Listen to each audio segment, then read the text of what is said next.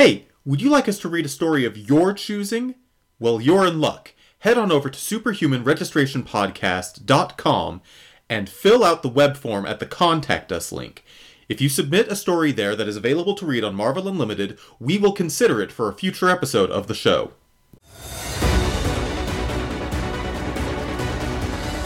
The world's not as simple as it used to be. It's not enough to be a good guy anymore. We have to be the best. The time has come. All will be accounted for, or we will hunt them. Stand up. It's time to be the heroes we were always meant to be.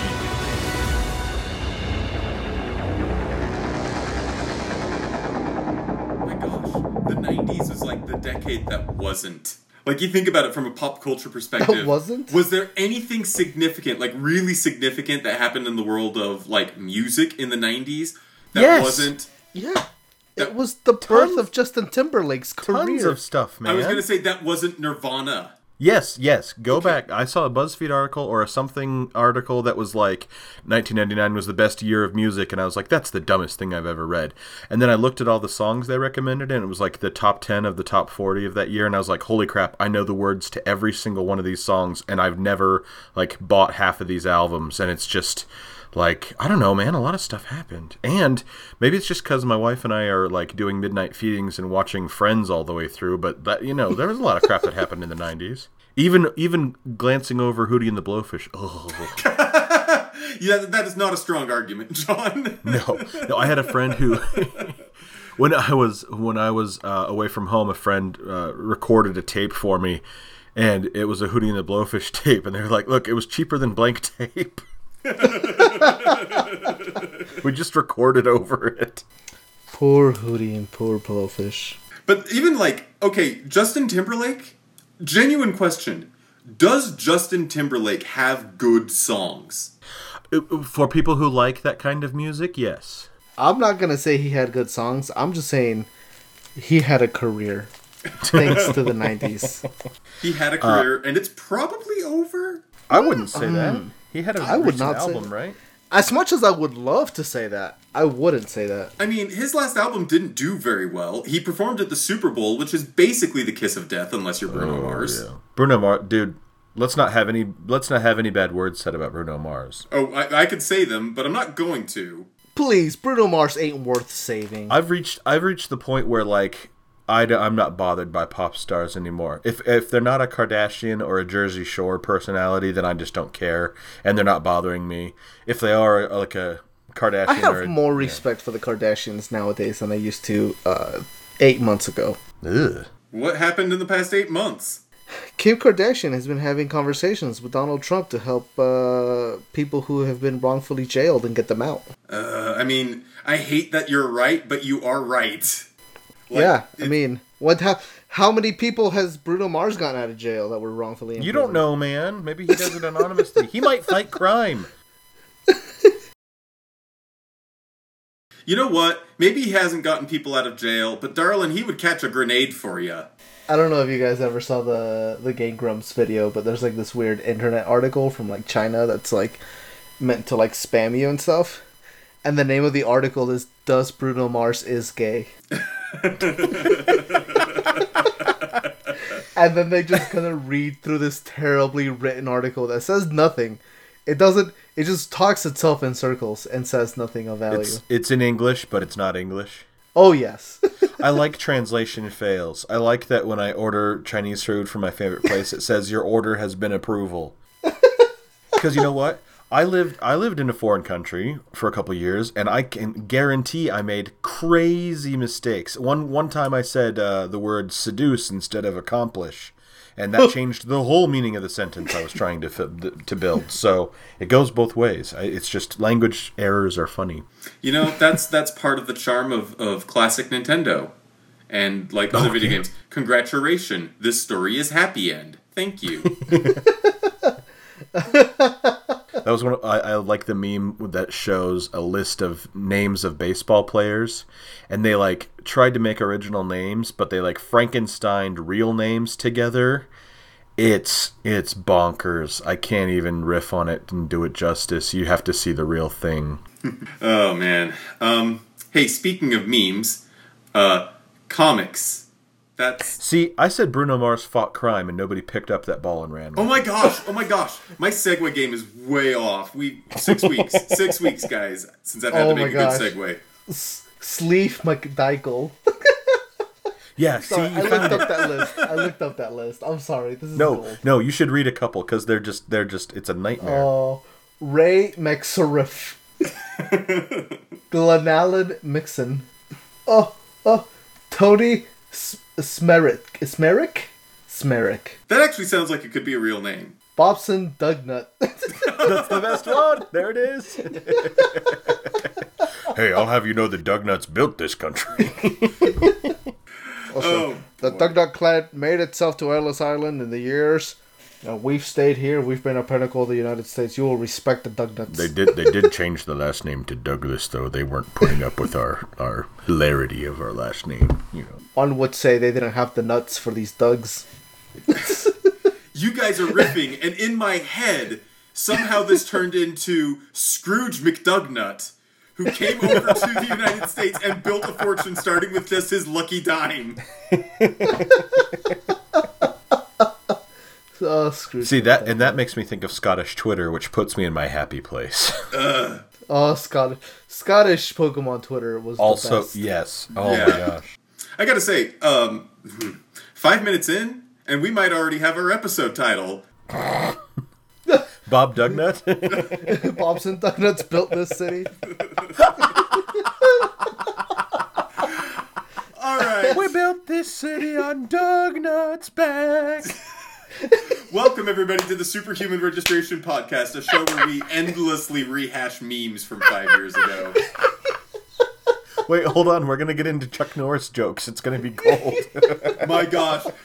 John Oliver just did a sketch where he rickrolled a couple times. Oh, my goodness. Man. Rickrolls still make me happy. Not when you're the victim of one, but it's like watching I watching don't know a failed if it's video. just like I don't know if it's Stockholm Syndrome or what, but I kind of like the Rickroll song. Yeah, Never Gonna Give You Up. I think it's great. Yeah. It's not a bad song, but when you're expecting a funny YouTube video and you get tricked into it, that's different. I tell you what's going to happen is, like, at my funeral, they're going to be, like, playing the organ and say, now everybody turn your hymnals to Abide With Me, Fast Falls the Eventide. And then the organist is going to whip up, never gonna give you up, never gonna let you down. It's going to happen. Steven comes out from behind the curtain. Never gonna give. I want my body suspended from the ceiling. Steven, I think I'm just going to throw this out there. I think you missed an opportunity for your wedding. Oh, man. You could have had a look-alike, you and your wife. You could have had two doppelgangers. The whole receiving line lines up, and they meet with them, and they're like, who the heck are these stunt doubles? And you're in the other room just, like, jamming to Rick Astley. Just laughing. Yeah. You guys missed it. My wife and I, our first dance was to Taylor Swift's Blank Space. I'm happy I missed it. Steven, do you really want to start your marriage on that note? Taylor Swift? Well, we did. The only time you should start your wedding on Taylor Swift is when you're getting married to Taylor Swift. And good luck keeping it together. As I understand it, all of her songs are about breakups and, D-bags who cheat on her. Nowadays, all of her songs are about her. But, I mean... Oh, yeah, and all the things we made her do. Anyway, this is not the Taylor Swift cast. That's next week. Sorry, T-Swizz. Welcome to Tay-Tay Cast 2019. 2019? Oh, man, that means she just turned 30. Wow, really? 1989, man. Where you been? I don't even listen to her music, and I'm aware of that. Huh. I could have a chance. I mean, she did date Ed Sheeran, or did she date Ed Sheeran? Welcome to the new Grooming Aldo for Taylor Swift cast. Oh, gosh. This time, the relationship's gonna stick, everybody. Let's not use the word grooming, please. Oh, gosh, no, I meant... Oh, no. So, wait. I mean, she's not that much older than me. Okay, guys, no, seriously. We have to talk about a different set of dysfunctional adults. We gotta talk about Tony Stark. Oh! Oh yeah, I didn't even realize we lined up, rich dysfunctional people Yeah, who seriously. don't have superpowers. So Yeah. this week's episode of the podcast, we've got a story about Iron Man and a story about Moon Knight. And so this will be an interesting discussion, I think. If you guys don't mind, I think I want to go ahead and start with the Iron Man story. Oh, sure. Yeah, go ahead. So we read Iron Man, the 2004 series, numbers 1 through 6. This is the Extremis story arc with writing by Warren Ellis and art by Adi Granov. Adi Granov? Yeah. I assume. Yeah. I You asked him. I don't.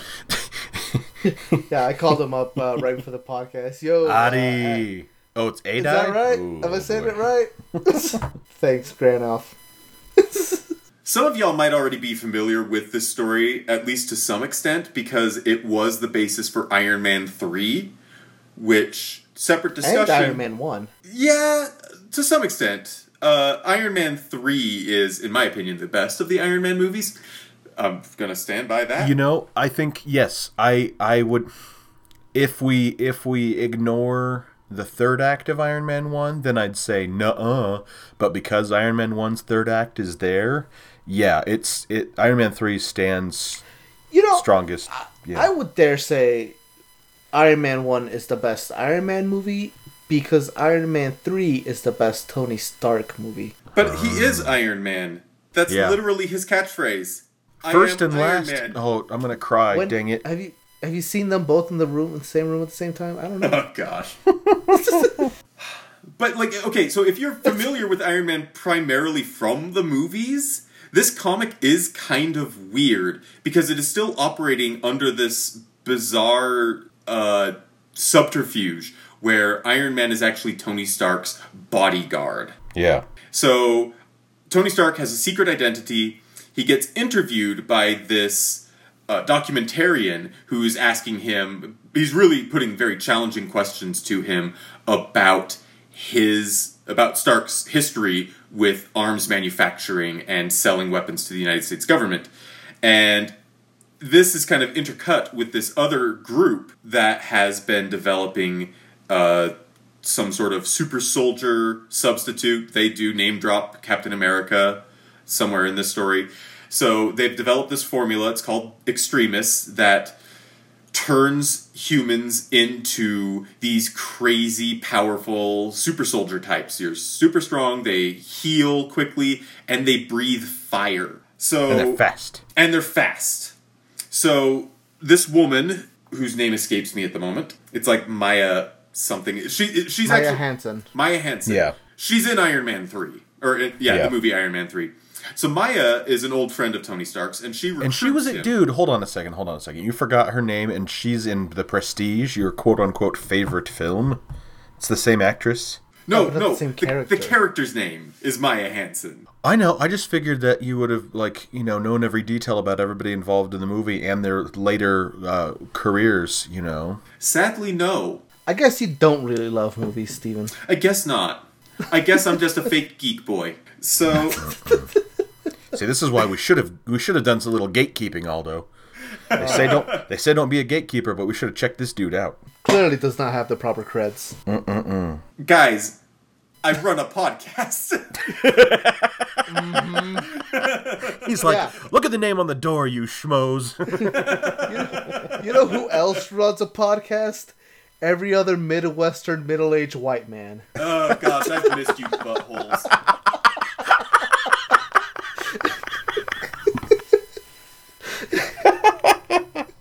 I should have added middle class to that. There were three middles.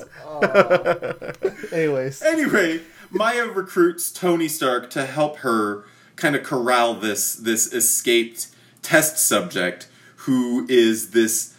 Oh my gosh, this guy is kind of creepy. He's this, stereotype of a backwoods racist who is going to go to Washington, D.C.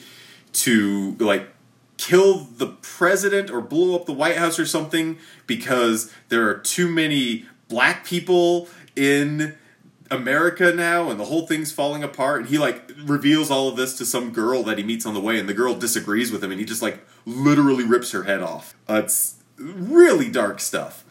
Intercut with all of this development, we get flashbacks and kind of an updating to the Iron Man story, the origin story, which is, I think, the origin story that they more or less use for the movie Iron Man 1. They update it so that it's Al-Qaeda that Tony Stark falls in with, where originally I think he was captured during the Vietnam War. I'm not positive on that, but it was around that time. Yeah, it's a little ambiguous. Which it kind of needs to be because he's still around. Yes. So anyway, as a result of this, everything coming to a head, Iron Man gets in a fight with this extremist super soldier, loses the fight, and he's about to die. So he asks Maya to inject him with the remaining extremist formula, and he uses that to kind of mind link himself to his Iron Man suit, and now he has more mental control over the suit, and he's got increased speed and agility, maybe. I don't know, that part's a little bit ambiguous, but whatever it is, it's enough that he can now defeat the extremist guy, and he can go on being Iron Man without being dead. And also, Maya was actually evil the whole time, and she also gets arrested. And that's Extremis. Which, you know, it's still pretty close to, like, there's like, it's not a direct adaptation from the movie, and they made the bad guys, you know, advanced idea mechanics, so that gives widening the universe. And it predates the movies. Yeah. No, I'm saying the movie, you know, wasn't a direct adaptation of the comic. Yes. But it still hit, I think, the important points. We don't get his hippie buddy Sal in the movie, though. Yeah, and I think one of the things the movie does a little better that the comic doesn't quite nail is Tony Stark has this whole thing where he's kind of self-loathing and, you know, can't look at himself in the mirror, and suddenly he injects himself with this super weapon drug thing, and all of a sudden he's like, I'm okay now. Mm-hmm. It doesn't really kind of work all the way through. Mm-hmm. And there's, like, I think, better development in the movie as far as how the suit because Tony Stark gets himself better by, you know, going to a hardware store and rigging together some stuff. He's the engineer. He's the fixer. I meant Iron Man 1. Oh. I thought we were still talking about 3 in Extremis. Okay. No, I mean, the thing is, it's so hard. Like, so part of the thing is also why it's kind of confusing, is because both 1 and 3 really do take a lot of inspiration from here. They really do, don't they? One primarily takes a lot of visual inspiration. It was Granow's redesign that kind of inspired the 2008 movie design of his suit. Mm-hmm. And I mean, that just looks like Robert Downey Jr. at this point.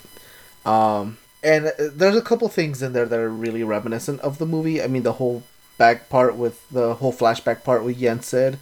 There's also the part where that maniac dude is throwing the car with the kids and the mom. And it's just like that scene in Iron Man 1 where he has to stop the car with the mom and the kids in the car. Yeah. And he stops it and it lands. No, it doesn't land on him, but, you know, things work out a little different. Yeah. You know what, though? So this book really reminded me of something that I haven't really had to grapple with since we read Civil War. Mm-hmm. I freaking hate comic book Iron Man. Like, I can't tell you how down I was on the concept of an Iron Man movie because of how much I hate comic book Tony Stark. Well, because he's C-list. Like, at the time when the movie came out, you know, I was like, wow, they are scraping the barrel. Little did we know, you know, that Guardians of the Galaxy was going to be a movie, you know. Right. Just, okay, they can't make Fantastic Four, can't make X-Men, can't make Spider-Man. What are you going to do? Well, we're going to get Iron Man. And it was huge. And let's be real. Like, it is Robert Downey Jr., although, like you said, the comic book is, like, this guy is basically just like Robert Downey Jr. in appearance, but he's not, because he doesn't have that charisma. Like, he doesn't quip, he doesn't... Right, well, I mean, visually. Visually, he is, but, like, in personality, he's just another depressed, brooding superhero, who's like, am I moral? Am I right? The whole point of this book is that he is... You know, they meet with their hippie friend Sal, who chews them out for being arms dealers, basically. And this is Iron Man, like, struggling to convince himself it's okay to be an arms dealer because I'm different now. You know, and it's so self-pitying where, you know, in the movies, when Robert Downey Jr.'s Stark got into that sort of mindset, he didn't mope and just, like, insult himself in the mirror. He got angry. He got frustrated, like, in a very believable way. And Downey Jr.'s performance, like, added charisma and added charm to it, and frequently humor. And there's just none of that here. Or I should say little. There were a couple of lines where I went, huh, okay, I could see that being funny if Robert Downey Jr. said it. Yeah. But it was pretty few and far between. It felt like a Batman story to me. Batman comes up against an obstacle, he loses, he figures it out, they fight again, he wins. Yeah. That's kind of like how it felt to me, you know, like Tony goes through this experience, he upgrades himself, and then gets back into the fight, you know. Yeah. I think part of the problem here is I hate the art. I hate it. It is really? flat. It is lifeless. It is just too clean, too boring. It's just it does nothing for me. It's just awful.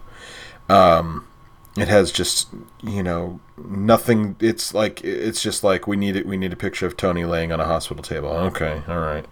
We need him in this kind of pose. Oh, okay, all right. Like there's no nuance to it. It's just boring. So the thing is, I think Granoff really kind of earns a lot of his prestige from being a cover artist. But I think that comes with the territory that he gets to spend. You know, I don't know. You know, in a perfect world, he only works on one cover at a time, and he's not stressed out. So, you know, he has a whole month to work on one cover. So it looks fantastic. It looks beautiful. But I think his art style doesn't really lend itself to a typical workflow of producing that much content, right? Because it's really clean. The colors are, I think, typically the shading and stuff like that. It's really well done. The models are always, at least to me, are always proportionate. But you can tell he's definitely cutting corners because the colors are definitely muted a lot of the time. The backgrounds at times are non-existent. Yeah. The expressions are flat and boring. The only time when you get something slightly different than just a bland face is when the extremist guy is like killing someone and there are veins popping out of his face. But that's really it. You know, everything else is just like, here's my face. Yeah. So I think I don't want to say the art is bad because that's actually one of my favorite things about this comic. I actually really love the art, but I have been a long-time fan of Eddie Granoff. You know, that's why I called him up before the podcast to make sure I pronounced his name correctly. But it is one of those things where it's like I prefer him as a cover artist because I like when he's able to really make colors pop and have a lot of beautiful detail and not sacrifice any of it for having to do all the stuff that he does in this issue.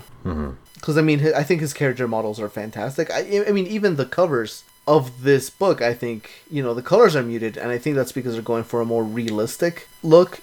But, I mean, some of those poses are fantastic, I think. I guess. Yeah. I like the first cover, but that's Well, I'm sorry not everybody draws for a McDonald's kids menu, John. Oh, gosh. Wait, what? Like a McDonald's kids menu. I mean, that was like, sorry, that was meant like a Denny's kids menu. There we go. I don't know what you're saying. Like Scotty Young, his art looks like it belongs on a kids menu at Denny's. You take that back. Does it not, though? No, it does not. Are you telling me if you sat down and Scotty Young art was on a plate, on a kids menu in Denny's, you would get all excited? I have not been to Denny's in some time. Is the style like unto Scotty Young's? It's like, oh, I make my moons over my hammy at home now. I've never ordered that, but I can't remember any other the goofy breakfast items. I have been doing keto, so I've had a lot of bacon and eggs lately, and I don't have any fancy names for them yet. Yeah, you want to be careful with your butter intake. Keto. You think so? Yeah. It doesn't lubricate the ventricles? I mean, at the beginning it does.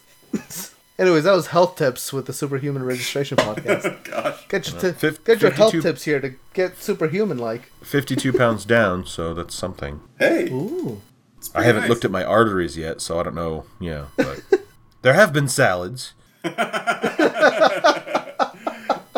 So my favorite thing about our discussion so far tonight is I'm sitting here trying to keep us on task because I know John wants us to keep this to be a short episode. Oh, and I'm just taking us right off the track. Yeah. I'm very sorry, but I'm you're not good. sorry Hey. because I'm having fun. Fun is important. No, I appreciate that. I just, as you can tell, it's been a while since I've talked to people. People who could talk back. Yeah. Neither of you have peed on me As that you know of. or defiantly said that you don't want to go to bed and whatever else. I mean, I don't want to go to bed. That's actually true.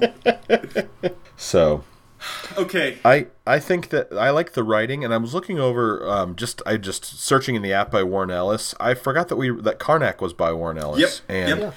and he has a Moon Knight run as well, which I'm gonna read like mañana. So. I'll tell you this. I've read the Warren Ellis Moon Knight. Is good. Good. Okay. It's very good. The covers are excellent. Oh my gosh. It's fun. I like the design of them. I mean, we'll get to it when we actually Yeah. talk about that Yeah, story, yeah. but the artist for the Warren Ellis run is part of the reason the Warren Ellis run on Moon Knight is so good. But I gotta tell you, I'm actually disappointed with Ellis on this book. Yeah. I don't like the writing because I feel like, to me, the key for good writing is it consistent? Is it coherent? Is the destination a natural byproduct of the journey? And I'm okay, like, if it's kind of faulty or a little bit flimsy. Like, I've learned about myself recently that I really love the ambitious underdog who maybe bites off too much and doesn't actually deliver, but boy did they try. So I'm okay if it's imperfect, but what I struggle with here is I don't buy Tony Stark's conclusion. At the end of issue 6, Stark meets up with, I guess Maya does know at this point that Tony Stark is Iron Man. So Stark meets up with Maya Rudolph, or I call her Maya Rudolph, that's someone else. I know, that is a comic I would read. It would be funny and delightful. Cody just teched himself into the past. Maya Hansen. Yeah, Maya Hansen. So Maya Hansen Bob. is under arrest now because she basically set this whole thing up to show off how good the extremist technology would be so she could sell it to the military. And Maya comes back and says, I would have used the renewed funding to get out of the arms race, set up on my own medical technology. More than 50 people die in car accidents every day. The only mistake I made was giving a damn about who was inside the Iron Man suit. There's no difference between us, Tony. You're no better than me. And then Tony Stark takes a beat, and then he says, but I'm trying to be, and I'm going to be able to look at myself in the mirror tomorrow morning.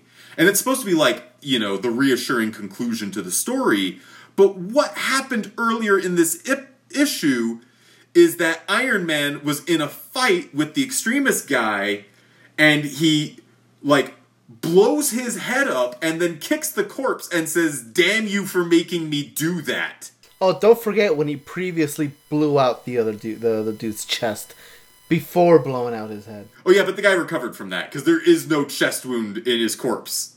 Oh, okay. I guess that makes sense. Yeah. But, that's the thing, is, Iron Man's big victorious moment comes seconds after he all but says, oh, look what you made me do, to the person he just killed. Look what you made me do.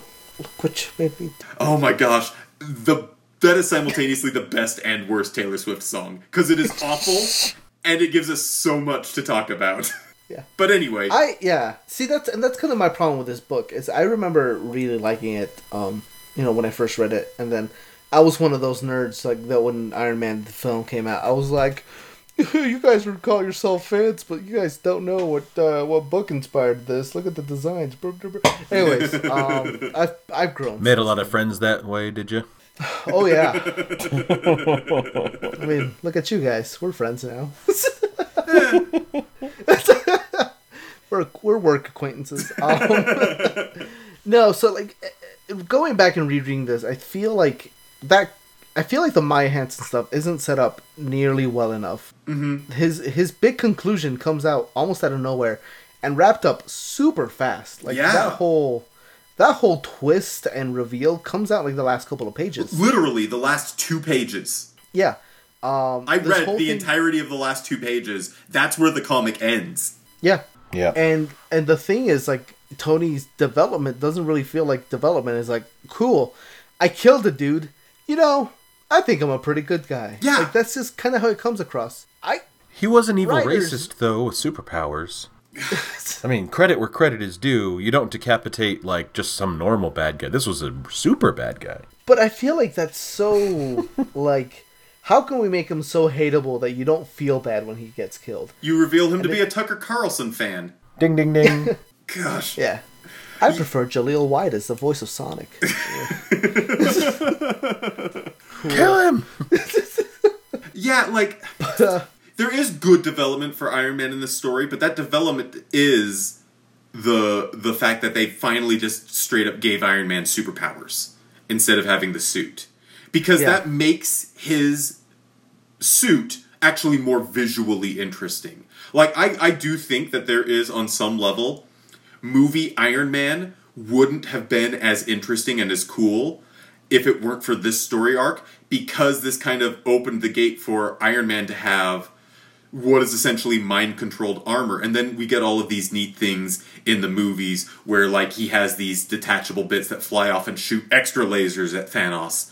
Like, this is exactly the moment where the power creep starts for Iron Man, where he can actually go toe-to-toe with Thanos and have it be visually and, like, dramatically interesting. Yeah. This is a pretty big precursor also because Tony, and I think even for 10 or 13 more years after this in the comics, he would just continue to have like armor that goes on him, right? Mm-hmm. And it wasn't, I want to say 2016 or 2017, where he developed, in the comics, he developed like that liquid metal that lives under his skin, not entirely dissimilar to the Extremis. Right. Yeah. So I think a lot of that interesting development for Tony Stark's suits starts here. And I think that's a good bit of housekeeping.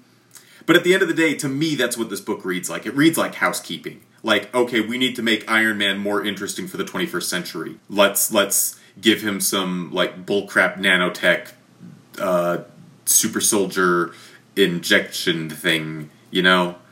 And it goes to interesting places, but as far as, like, Stark's own development here, I don't really buy it. And it's kind of frustrating because I can see, like, shades of that really interesting Warren Ellis stuff that we saw in, like... Karnak. In Karnak, yeah. Yeah. So good. I mean, you have two characters who aren't exactly, likable.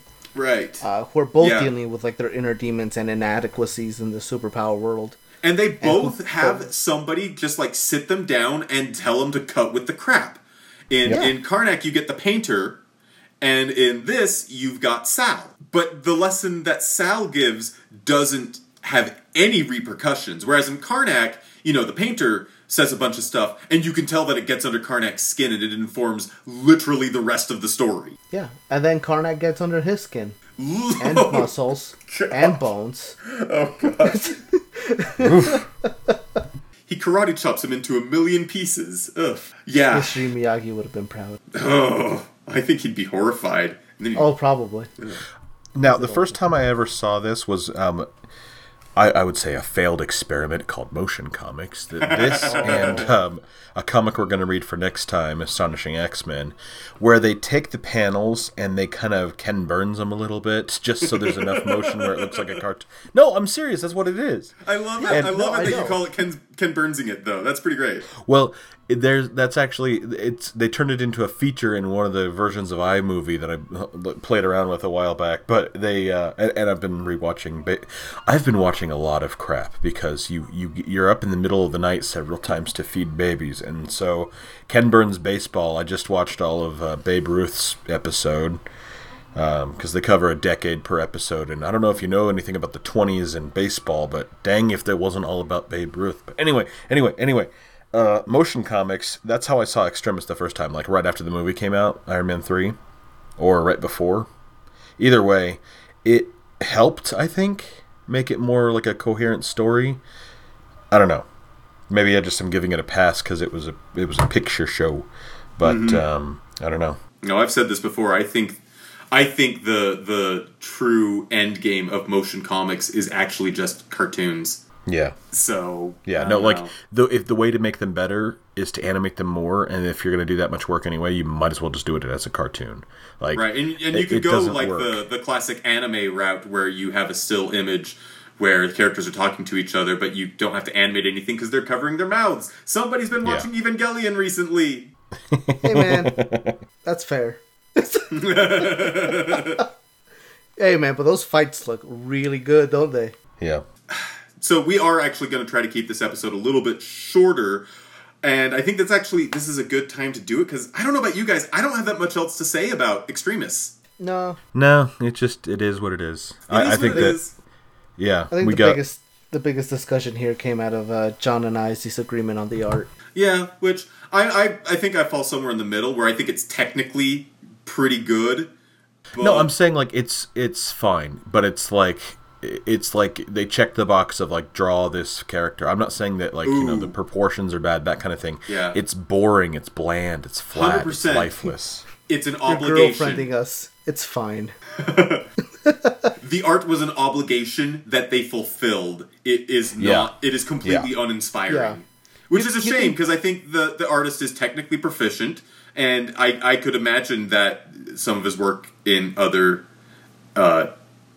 areas is going to be a lot more dazzling. I don't hate these covers. I don't love the Iron Man design, so just covers that are focused on Iron Man is. I shouldn't say I don't like the Iron Man design. I don't like Iron Man. Like, that's really what it is. I think if you get a chance, you should look at some of Granov's other cover art that he's done on other comics. He does a lot of variants. It's really good stuff. And here, it just all... like I said previously, I think a lot of it just comes at the cost of having to draw so much of it in the time span. Yeah. And I think, to his credit, he is the sole credited artist. There's no inkers, pencilers, colorists. It's him. Yeah, and I mean, he was also doing the cover art. Oh, he did some of these Darth Vader covers. These are pretty good. Yeah, like, see, he's really good. I think in this case, I think it's just the detriment of, one, the time schedule, and two, the more realistic, kind of grounded tone of the stuff he's doing. So his colors don't really pop as much as they do in other things. Yeah, I'm looking at some of his other covers right now. He is pretty good. And he is actually pretty deft with colors. So I think this is just kind of an aberration, maybe. All right, well, if that's going to wrap us up for Iron Man, Aldo, I think it's your turn to talk about Moon Knight. Yeah, so Moon Knight, this is by Bendis and Maleev. I never remember their first names. Brian Michael Bendis Maleev. And Alex Maleev, yeah. But this is one of the few works that they've done together. We're only reading the first half of this arc. It's 12 issues, and we're reading the first 7. And so pretty much this starts out with Mark Spector, who is Moon Knight, has settled down in LA or in California, and is making films that are kind of based on his life, but kind of maybe not. It's never really said yes or not. The other, otherwise. I thought it was like a soap opera-y kind of show, like something along the lines of like the Pretender or like Yeah, I think it's a TV show. That's right. Yeah, 'cause they said it's like the best serial since Xena. Yeah. Which still one of the best shows on television. Which one? Xena. Oh yeah. Yeah. But anyway, so turns out there's he kind of gets stuck in the middle of this thing where some people are trying to buy an Ultron, like a decommissioned Ultron, and he kind of intervenes, fights Mr. Hyde or Dr. Jekyll, one of the two. It's Mr. Hyde.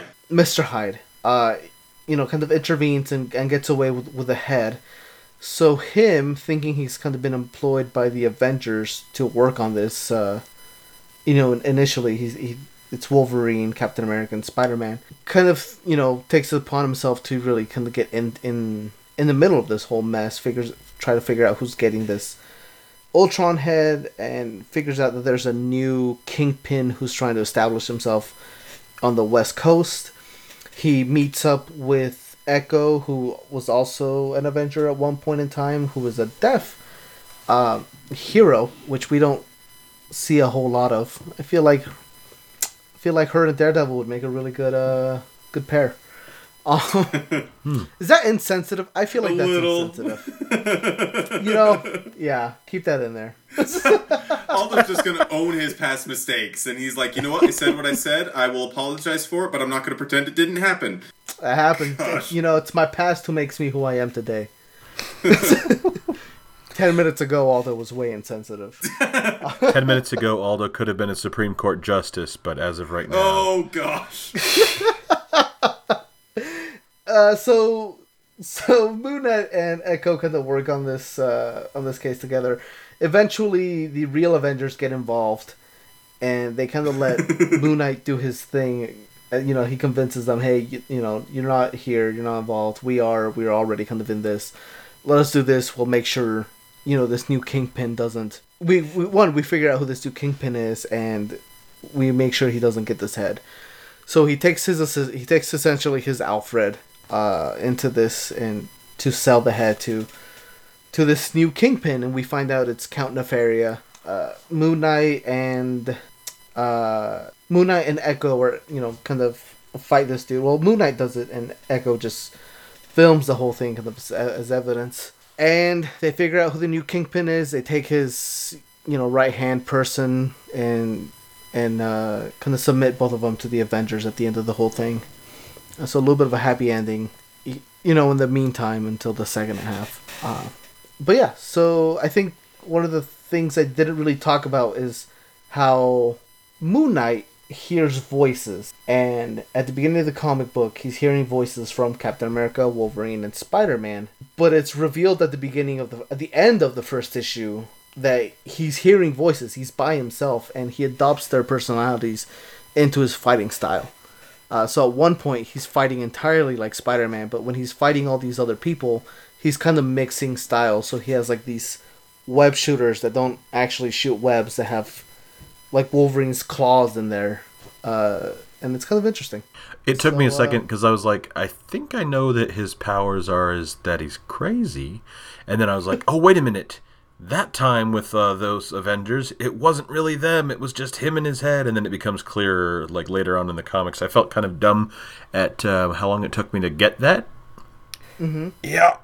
But I think I don't know. I feel like that's I don't want to say that's kind of the point, because you know what? I was trying to help you out of this, but the more I'm trying to say it... No, John, you're just dumb. Yeah. Because he does, like, actually get briefed by them at first, right? Well, no. No? No. Their first meeting together? They don't show up till, like, issue 4 or 6 for real. Yeah. From all appearances, they are not actually there, except for that one issue where they are actually there. What about, like, he gets called out of the party, and he's like, gentlemen, we need you. We need Moon Knight. Like, that's him. Okay, but that's no. Wait, really? Yeah. Okay, because they're not doing the what do you call it? The speech bubbles like they do later in the issues. I thought the first meeting that they have in the first issue on pages 7, 8, 9 or 8 and 8 and 9. That one's to catch you off guard. Then color me a gullible fool, I guess. I don't know. I thought it was like after he met up with them, then he was like, now I have become them, because he's not like Taskmaster, right? He can't just observe somebody and then gain mimic their powers or anything. He just he's more like a Batman character. Yeah, he's just kind of well trained, wealthy. Uh-huh. It's kind of implied that he gained some powers from this moon thing that maybe is a real thing from the TV show. I would guess that gives him, durability, like plot armor, like he can get beat up a bit more than the average, Yeah, that's what the moon god gives him, protagonist protection. Yeah. Well, that's a good summary of everything. I loved this. Loved it, loved it, loved it. It's right up my alley. This is like street level hero, kicking butt, being a detective, this is great. I loved it all. And it was a character I wasn't familiar with. And, the art was cool. It was a little loose, but I think it worked for this story. I like Alex Maleev's art. Yeah, I like it a lot. I forget what other we've read something by him, right? No, I think he's done covers. Maybe I have something of his. You somewhere. probably have.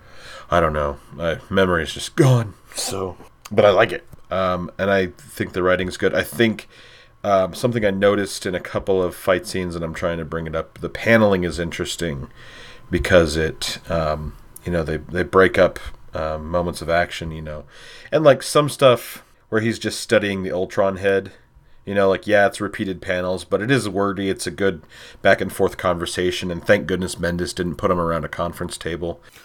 Yeah. I should have picked up on this is going to take all of us when he's just in the room by himself. Yeah, I think a couple of the things I like a lot is when he's kind of giving himself a pep talk, and Wolverine tells him, don't screw this up or something like that. And he's like, I'm so hard on myself. And I was like, yeah. But also, I'm particularly fond of the bit where he's waiting to meet up with Echo right before they get attacked by the night shift. Yeah. And all his personalities are kind of giving him a pep talk. Yeah. Some really good stuff. So I'm not actually super familiar with Moon Knight, at all. Oh, dang it. I was counting on you being like, well, Moon Knight actually is, from 1975. So, all I know about him is, he first appeared in an issue of Werewolf by Night, because that was a series that happened. I have read what we read for the podcast tonight, and I have read the Warren Ellis Moon Knight. And that's, he has a one-page cameo in Infinity Gauntlet, and I had the trading card. That's it. Everything I know about Moon Knight. And of course you have the trading card. Of course I had the trading card. Yeah. But, what I don't know is, Moon Knight being, having multiple personalities. Is that a development of this series? Or is that older? This is the only Moon Knight content I've ever consumed, so I don't know. Yeah, I'm not clear on it. I gotta say, I don't love the way that comics... I work in the medical field. I'm not like a doctor, but I spend a lot of time reading medical records, and up until a year or two ago, I spent a lot of time interacting with psychiatric patients. And so I have grown increasingly sensitive about the ways that mental illness is portrayed in fiction. And so multiple personalities in particular is something that I don't know enough about it to know if this is actually a nuanced, respectful portrayal or not. What I do know is that it set me on edge and it made me defensive, kind of just from being what it is. See, I thought it was more just like a way to visually convey what was going on. Now, whether that's accurate to, how it is in real life or not, I couldn't say. But I just thought it was a way for, the audience to see how he's breaking down the problem, thinking about it like Cap would, thinking about it like Spider-Man would, thinking about it like Wolverine. A Wolverine. So is that like the id, the ego, and the superego? I mean, potentially it could be. That's all. Or is that reading too much into it and trying to assign? I think it might be a little bit, especially because when he's talking to Buck, he straight up tells him, I hear voices. That's, I'm crazy. So. Yeah, and you can hear voices and be a high functioning member of society. You can. That is a thing that can happen. But, I don't know. And there's another thing, and this is probably a more, a criticism that I'm able to express more. In universe, Moon Knight hears the voices of Captain America, Spider-Man, and Wolverine. That's a weird combination of characters. Especially, when this story took place, because this is right around the time that they were all on the Avengers together. For the first time. It seems I don't know, did Moon Knight ever really have cause to interact with Wolverine prior to this? Who are the most famous Avengers? Who do you think of when you think of the Avengers? Yeah. Who is also going to... when TV shows aren't doing so well, they have guest stars. Uh-huh. Maybe if you were writing a Moon Knight book and the whole world said, who the heck is Moon Knight? And you tell them, don't worry, Spider-Man, Captain America, and Wolverine are in this one. You're going to be okay. Mm-hmm. Maybe that's what it's all about. Do you know why we call that thing out, though, John? We call that out because it's an artificial construct and we see through it. I think it also comes from, and you know, this isn't nearly as nuanced as what you guys are saying. I think this is just Bendis going like, who do I want to write? Oh yeah, I mean, wouldn't you if you were writing a comic? That's literally how they would do some of the some entire runs of who are they talking about? Chris Claremont did like a Marvel team up book, and it was him and John Byrne basically saying, who do we want to play with this time in our sandbox? Mm-hmm. You know? Yeah. Oh, so sorry. I read the wiki a little bit. Apparently the multiple personalities thing is a thing he's had for a while. So I think that it's just inherent to the character.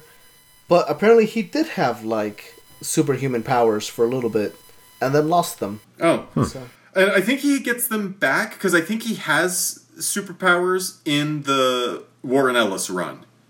Like I seem to recall he gets in a fist fight with ghosts, and you can't punch ghosts normally. I would say the Warren Ellis run is before this run. It's actually immediately after. Is it? Okay. Yeah.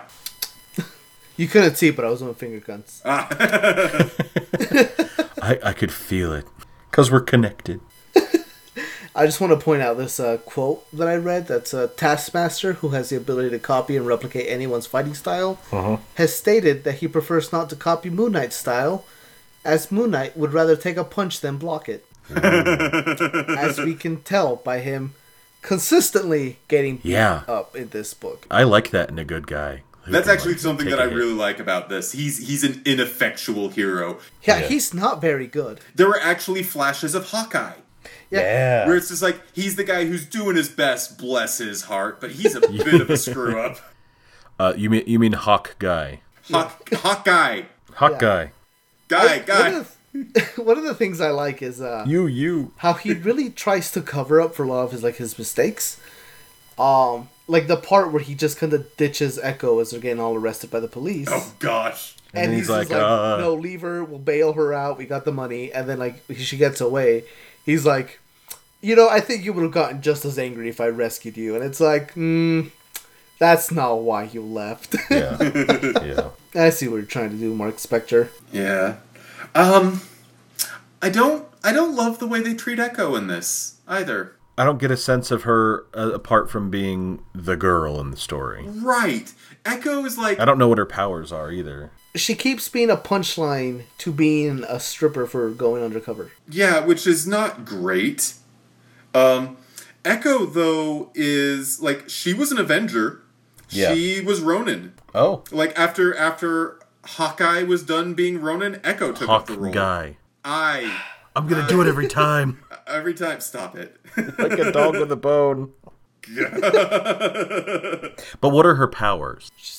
Do we know? She's deaf. Ooh. Like, that's not a power, but that's like a defining characteristic of hers. So, I'm on the Wikipedia page. Hold on. She's like a skilled ninja fighter. She is an Olympic-level athlete possessing photographic reflexes, or the uncanny ability to perfectly copy other people's movements. So she is Taskmaster, but she is also deaf. Like, that's the only difference between them. And we don't really see any of that in here. No, we don't. No. And that's kind of my point. Is like, she is a skilled fighter, and her role at the big climax of, of this story where Moon Knight gets the best of the bad guy is she video records it. Mm-hmm. And that doesn't sit well with me. Yeah.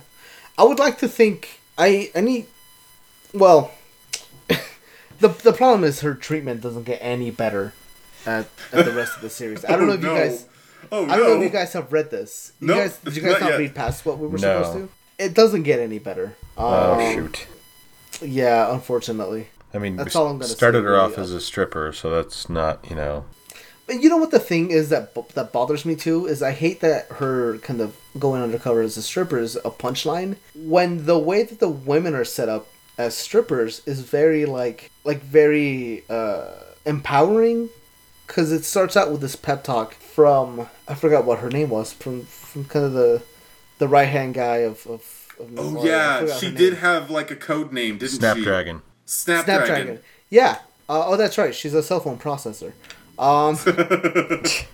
But but she's kind of giving him this pep talk that's like, the men are gonna look down on you, whatever. But really, they're looking up to you. At the end of the day, they need their mom, or like she's giving this really kind of empowering thing to all these women who have to like become strippers or just kind of whatever their actual thing is. I don't think they're assassins, but they're just kind of surveillance, and it's kind of like it's kind of like this little empowering thing, but then like by the hero specifically, it gets turned into a punchline. Yeah. And I think there's room to do something really interesting with that idea. Like when I was reading that bit where, Snapdragon was talking to the dancers, and she's like, you are the eyes and the ears, and you can see and hear everything. It has shades of like the Sherlock Holmes, homeless network. Like he has a network of people who are homeless, and he uses them to gather information throughout the city, which is kind of an interesting idea. And so there's shades of that here, but it's, again, kind of played as just a joke and a punchline. And it's, regardless of your opinions on sex work, it's not exactly like a good treatment of women in general. So No. hard to get behind it, honestly. You know who else has a really good homeless network is John Wick 3 and 2. I saw the first one on TV and I was like, "Oh boy, Oh, they get he better. kills everybody." No, it was so violent. Like I usually can tolerate a lot of that, but I was like, "Whoa, he kills You everybody."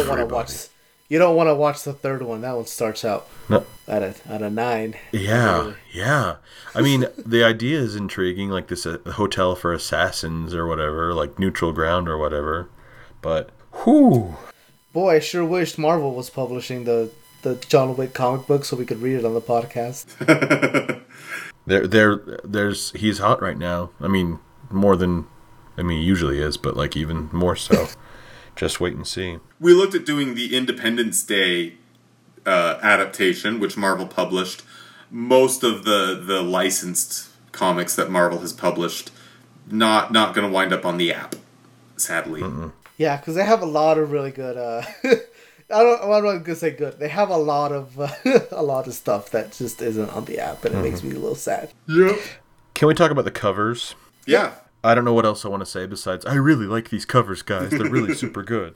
Particularly the third one with Bullseye, which is a fake out and makes me mad. Yeah, I was going to say. Bullseye, but it's still cool. And like the first one, obviously, I would say is, I don't know, because the one with Wolverine and Spider-Man's head and Moon Knight's head, like that's really good too. Yeah. But like the first one works well, like as your catching up page, your splash page in the beginning, kind of saying here, the story so far. Meanwhile, in the whole, whatever. I really like how the outline of the moon plays into his costume. Yeah. On that first cover, that's Yeah. really, I didn't pick up on it until like the third issue, and I was like, oh. So the cover artist is a guy named Matthew Wilson. Oh, is it not Believe? No, it's Matthew Wilson. Oh, interesting. Matt Wilson. If he is the same Matt Wilson like that I've heard of elsewhere, he is like one of the most in-demand colorists. Like, Oh, wow. he's very, very good. I agree. I like these covers. I actually hate number 3 precisely because it's a fake out. Like, and that ties into the whole like Wolverine, Spider-Man, Captain America thing. Like, it demonstrates a lack of confidence in this story. To me, I can see at that. least. And because, again, my only point of contrast is the other Moon Knight series that I've read, which was by Warren Ellis, which doesn't have any of this stuff. Mm-hmm. And it's like, it just gets by on being a really good book with sharp artwork. Which came out first? Now I gotta look that up, because... So I do have to say, actually, out of all the covers, kind of my favorite one has been the second one, where he's sitting there with the Ultron head? Ultron head? Yeah, with the Ultron head. But also because I love the way they rendered the mask, like just pitch black with the eyes showing. Yeah. And that's actually the one that kind of clued me into the fact that he just has a black mask. Because I thought the mask was black from the shadows. No, like his mask is just black. He has a whole all-white costume, minus that.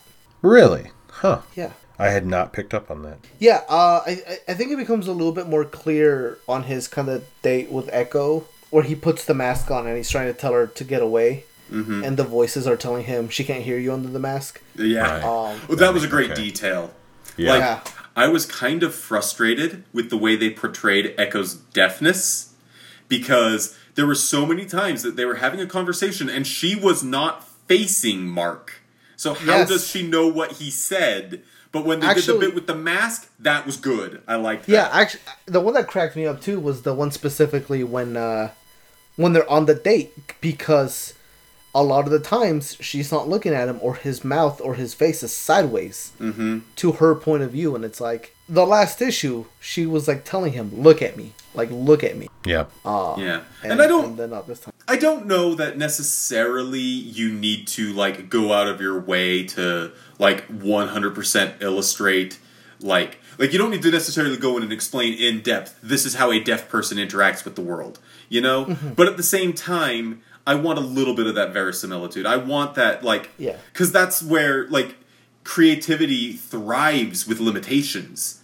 So if you've got this limitation where you have to visually portray this woman not staring, but like looking at the man's face so that she can read his lips and understand what he's saying, how do you portray that visually in an interesting way? It's a missed opportunity. I also really like the idea that in 2011, we thought speech-to-text technology was that good. Oh, yeah. Oh. Well, it's Shield tech, you know. It's not. Steven, you've been using voice-to-text, right? Yeah. Yeah. Is it anywhere near that good? Oh, man. It's no.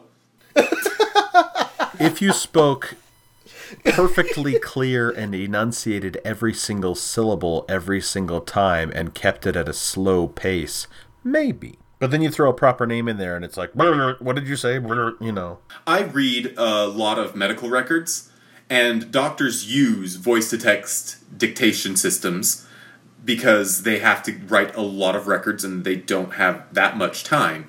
And I read just the loveliest typos. Like, I read a story about a person who... I read a doctor's note where the patient had gotten bit on the face by a rat that then scurried away. Like, rat jumped on their face, bit them, and then scurried away. And I repeat the word scurried because when the doctor dictated it, it said, the rat bit the patient and then screwed off.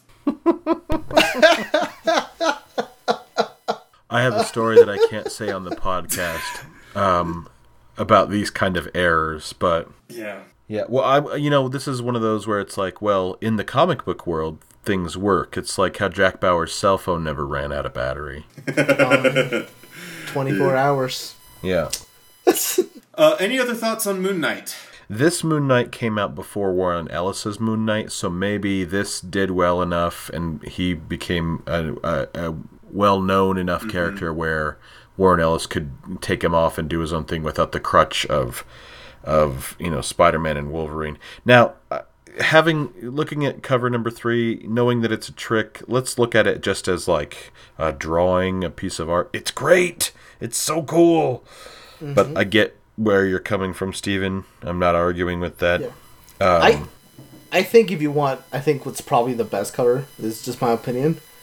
Look at the cover for issue number 12. I think that's probably one of out of the issues, out of the whole of the issues, that one's probably my favorite. Yeah, that one is pretty good.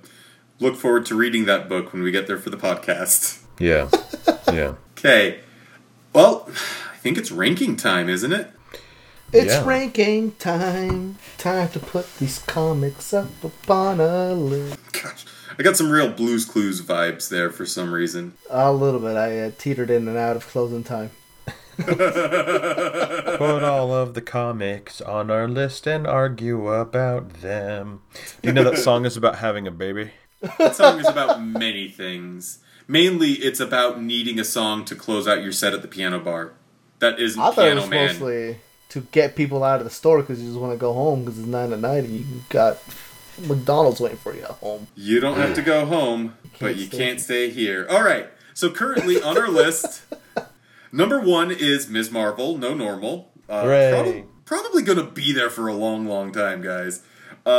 Number 56, the very bottom of our list, is Spider-Man One More Day. That one's gonna be there for a while. Steven, you're supposed to spit when you say it. Gosh, it's like a melodrama. We say Ms. Marvel, and then the piano plays dun dun dun dun dun dun dun. The audience all claps and cheers, and then we say One More Day, dun dun dun dun dun dun dun dun. Boo. Okay, so let's start with Extremis. I want to put around Maximum Carnage. Let's see, that's number 40. I mean, I kept scrolling down. I think it goes lower. I mean, that's fine. That's me just looking at the first issue that I was like, I'd rather. I would put it at 47 because I like Civil War better. So I actually think it goes at 45 because, like, I looked at Marvel 1602 and I'm like, oh, they're kind of comparable. And then I remembered Steve Rogers pretending to be a Native American and thought, nope, Extremis is better. Oh yeah, wasn't it like Raja or something like that? Rojas. Rojas. Gosh, That's right. it's awful. Oh. God, I hate that now that I think about it.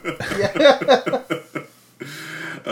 For me, though, I think Marvel 1602 kind of has to be the floor. Aldo, what are you thinking? I'd be inclined to agree on that one. Yeah, bringing up the point about Native Steve. Oof. Yeah. Okay, so that's going to go in between the Ghost Rider Xmas special and Marvel 1602 at our new number 45. Cool. All right, and then Moon Knight goes a little higher, I think. Yeah. I would put it... Where I've started to slow down is Rogue and Gambit, number 27. Yeah, I was just seeing where Aldo was highlighting things. I would put it right about there. Because, see, I like it better than the Galaxy's Best Detective, but... Oh my gosh, I forgot we read that. Battleworld. Yeah. Yeah, it was... The Drax. Oh, yeah, wait. That's the Drax one. I do like that one. Yeah. I kind of like A-Babies versus X-Babies a little bit more. Yeah. And Thor's also Battleworld kinda is pretty good. I would put it, somewhere around there. I'm good with. I think I like it a little bit better than the Y Stands for Freedom, and not quite as much as Rogue and Gambit. See, I like it more than Rogue and Gambit, but at least we're in the same neighborhood. Right. I'm more inclined to agree with John on this one. Okay. Like, I'm Huzzah! actually okay with that. Hey, John, welcome back. Your present is... Oh, democracy's so good when you win. It's been so long. It's been 3 rough years. Where the voice of the people sounds like brrr. So that's now 27, which I guess makes Extremis our new, 46. I hate numbers. They're hard. Whatever. We'll figure that out anyway. Yeah. Okay, so that does it for this episode. I'm going to go ahead and cover the rest of the stuff, and Aldo, you can stay on the call and help Quip. But John, I know you have to duck out and take care of newborns. Yeah, the dang things they just want to eat all the time. I'm glad you were able to join us again. Glad that the babies are doing well, and Dad and Mom are doing well, and daughter is hopefully not feeling too neglected yet. No, she's just very 3, but no negative energy directed at her little brothers. That's the energy I feel. Oh man, they say terrible twos, but that's a lie. It's all about the 3-year-olds. So, but that's what? It's the good kind of headaches. Yeah, I will see you guys later. All right, but thanks again for joining us. So for our next episode, Aldo had the great idea of doing a Hollywood directors write Marvel Comics episode. And so we're going to do 2 stories. The first story that we're going to read is Joss Whedon's introduction to the world of the Astonishing X-Men. This is 2004's Astonishing X-Men, numbers 1 through 6. And then we're going to follow that up with Kevin Smith's magnum opus, Spider-Man Black Cat, The Evil That Men Do. So I know that comic by reputation, and only by reputation. And that reputation is the sex offender registry. So, yikes. Yeah, I just want to remind people that Kevin Smith is, as a writer, let's just say he's really proud that his movies are a little better than his favorite movie, which is Batman v Superman. And that's not by Wait, much. is Batman v Superman really his favorite movie? It's one of his favorite movies. Oh gosh. Yeah. Man, John and I were actually talking about Kevin Smith before we started recording, and John's like, I really like Kevin Smith's movies, and I hear Kevin Smith talk, and he says a lot of things that make me think I want to like him. You have to be picky with Kevin Smith. He has some stuff that's really good. I still think Clerks holds up as an independent movie. I think what was it? Chasing Amy? I think. Yeah, And Chasing Jersey, Amy. Yeah, and Jersey Girl are both really good movies. Dogma, I think, still holds up. Is probably one of the best cult classic films. But a lot of the stuff that he's done, like Red State, really not good. Walrus, really not good. Clerks 2 is a lot more miss than hit. Well, I mean, and for me, it's the words that he uses with his mouth that make me think that I don't like him. Don't worry. Those same words make it to the page. Oh, boy. And the screen. The only, I'm sure we'll talk about this when we actually record in a couple weeks. The only Kevin Smith comic that I've read is the one where Batman pees himself. You know what you're getting yourself into. Yeah. Unfortunately. I think the thing that kills me about Kevin Smith, like, so much, is I hear him talk. I hear him do his like little, not stand-up, his like Q&A storytelling things. Mm-hmm. And I like those, because I imagine Kevin Smith is way that dude you could just sit down with and have like a couple beers with. Mm-hmm. But I just don't think he's as good a writer or a director as he should be and thinks he is. Oh, man. Somebody did a really good, some YouTuber did a good synopsis of Kevin Smith. Mm-hmm. Who was it? Was it Patrick Willems? It seems like the sort of thing he would do, but I don't think it was him. I don't think it was him. I don't know. Part of the thing that kills me too is he's been making movies for a while, writing scripts and all this stuff. And he did a TV show. He filmed a couple episodes of Supergirl. And he came away from the experience talking about, he's like, I learned a lot about, filmmaking and stuff. And I was like, Kevin Smith, you're a filmmaker. You're working on a TV show. I really don't think that this is when you're like, I'm learning a lot. Like, I feel like, does that make sense what I'm saying? I don't know. Mm-hmm. I feel like as a filmmaker, there's probably not a whole lot to learn from TV shows because it feels like a lot of TV or movie filmmakers come out of making TV shows. It feels like the opposite. So I don't know.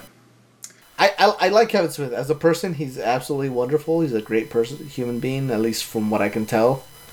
But boy, is he not that great as his craft? Yeah.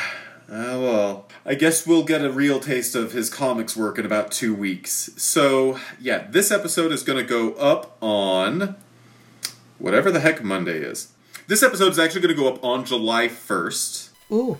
So our discussion of Kevin Smith and Joss Whedon, who is another person that I have a lot of opinions about, that might be surprising. That episode will go up on July 15th. Listeners, we hope you join us then. Thank you so much, Aldo, for being on the podcast. Yeah. And I already thanked John, so, he can... He had his.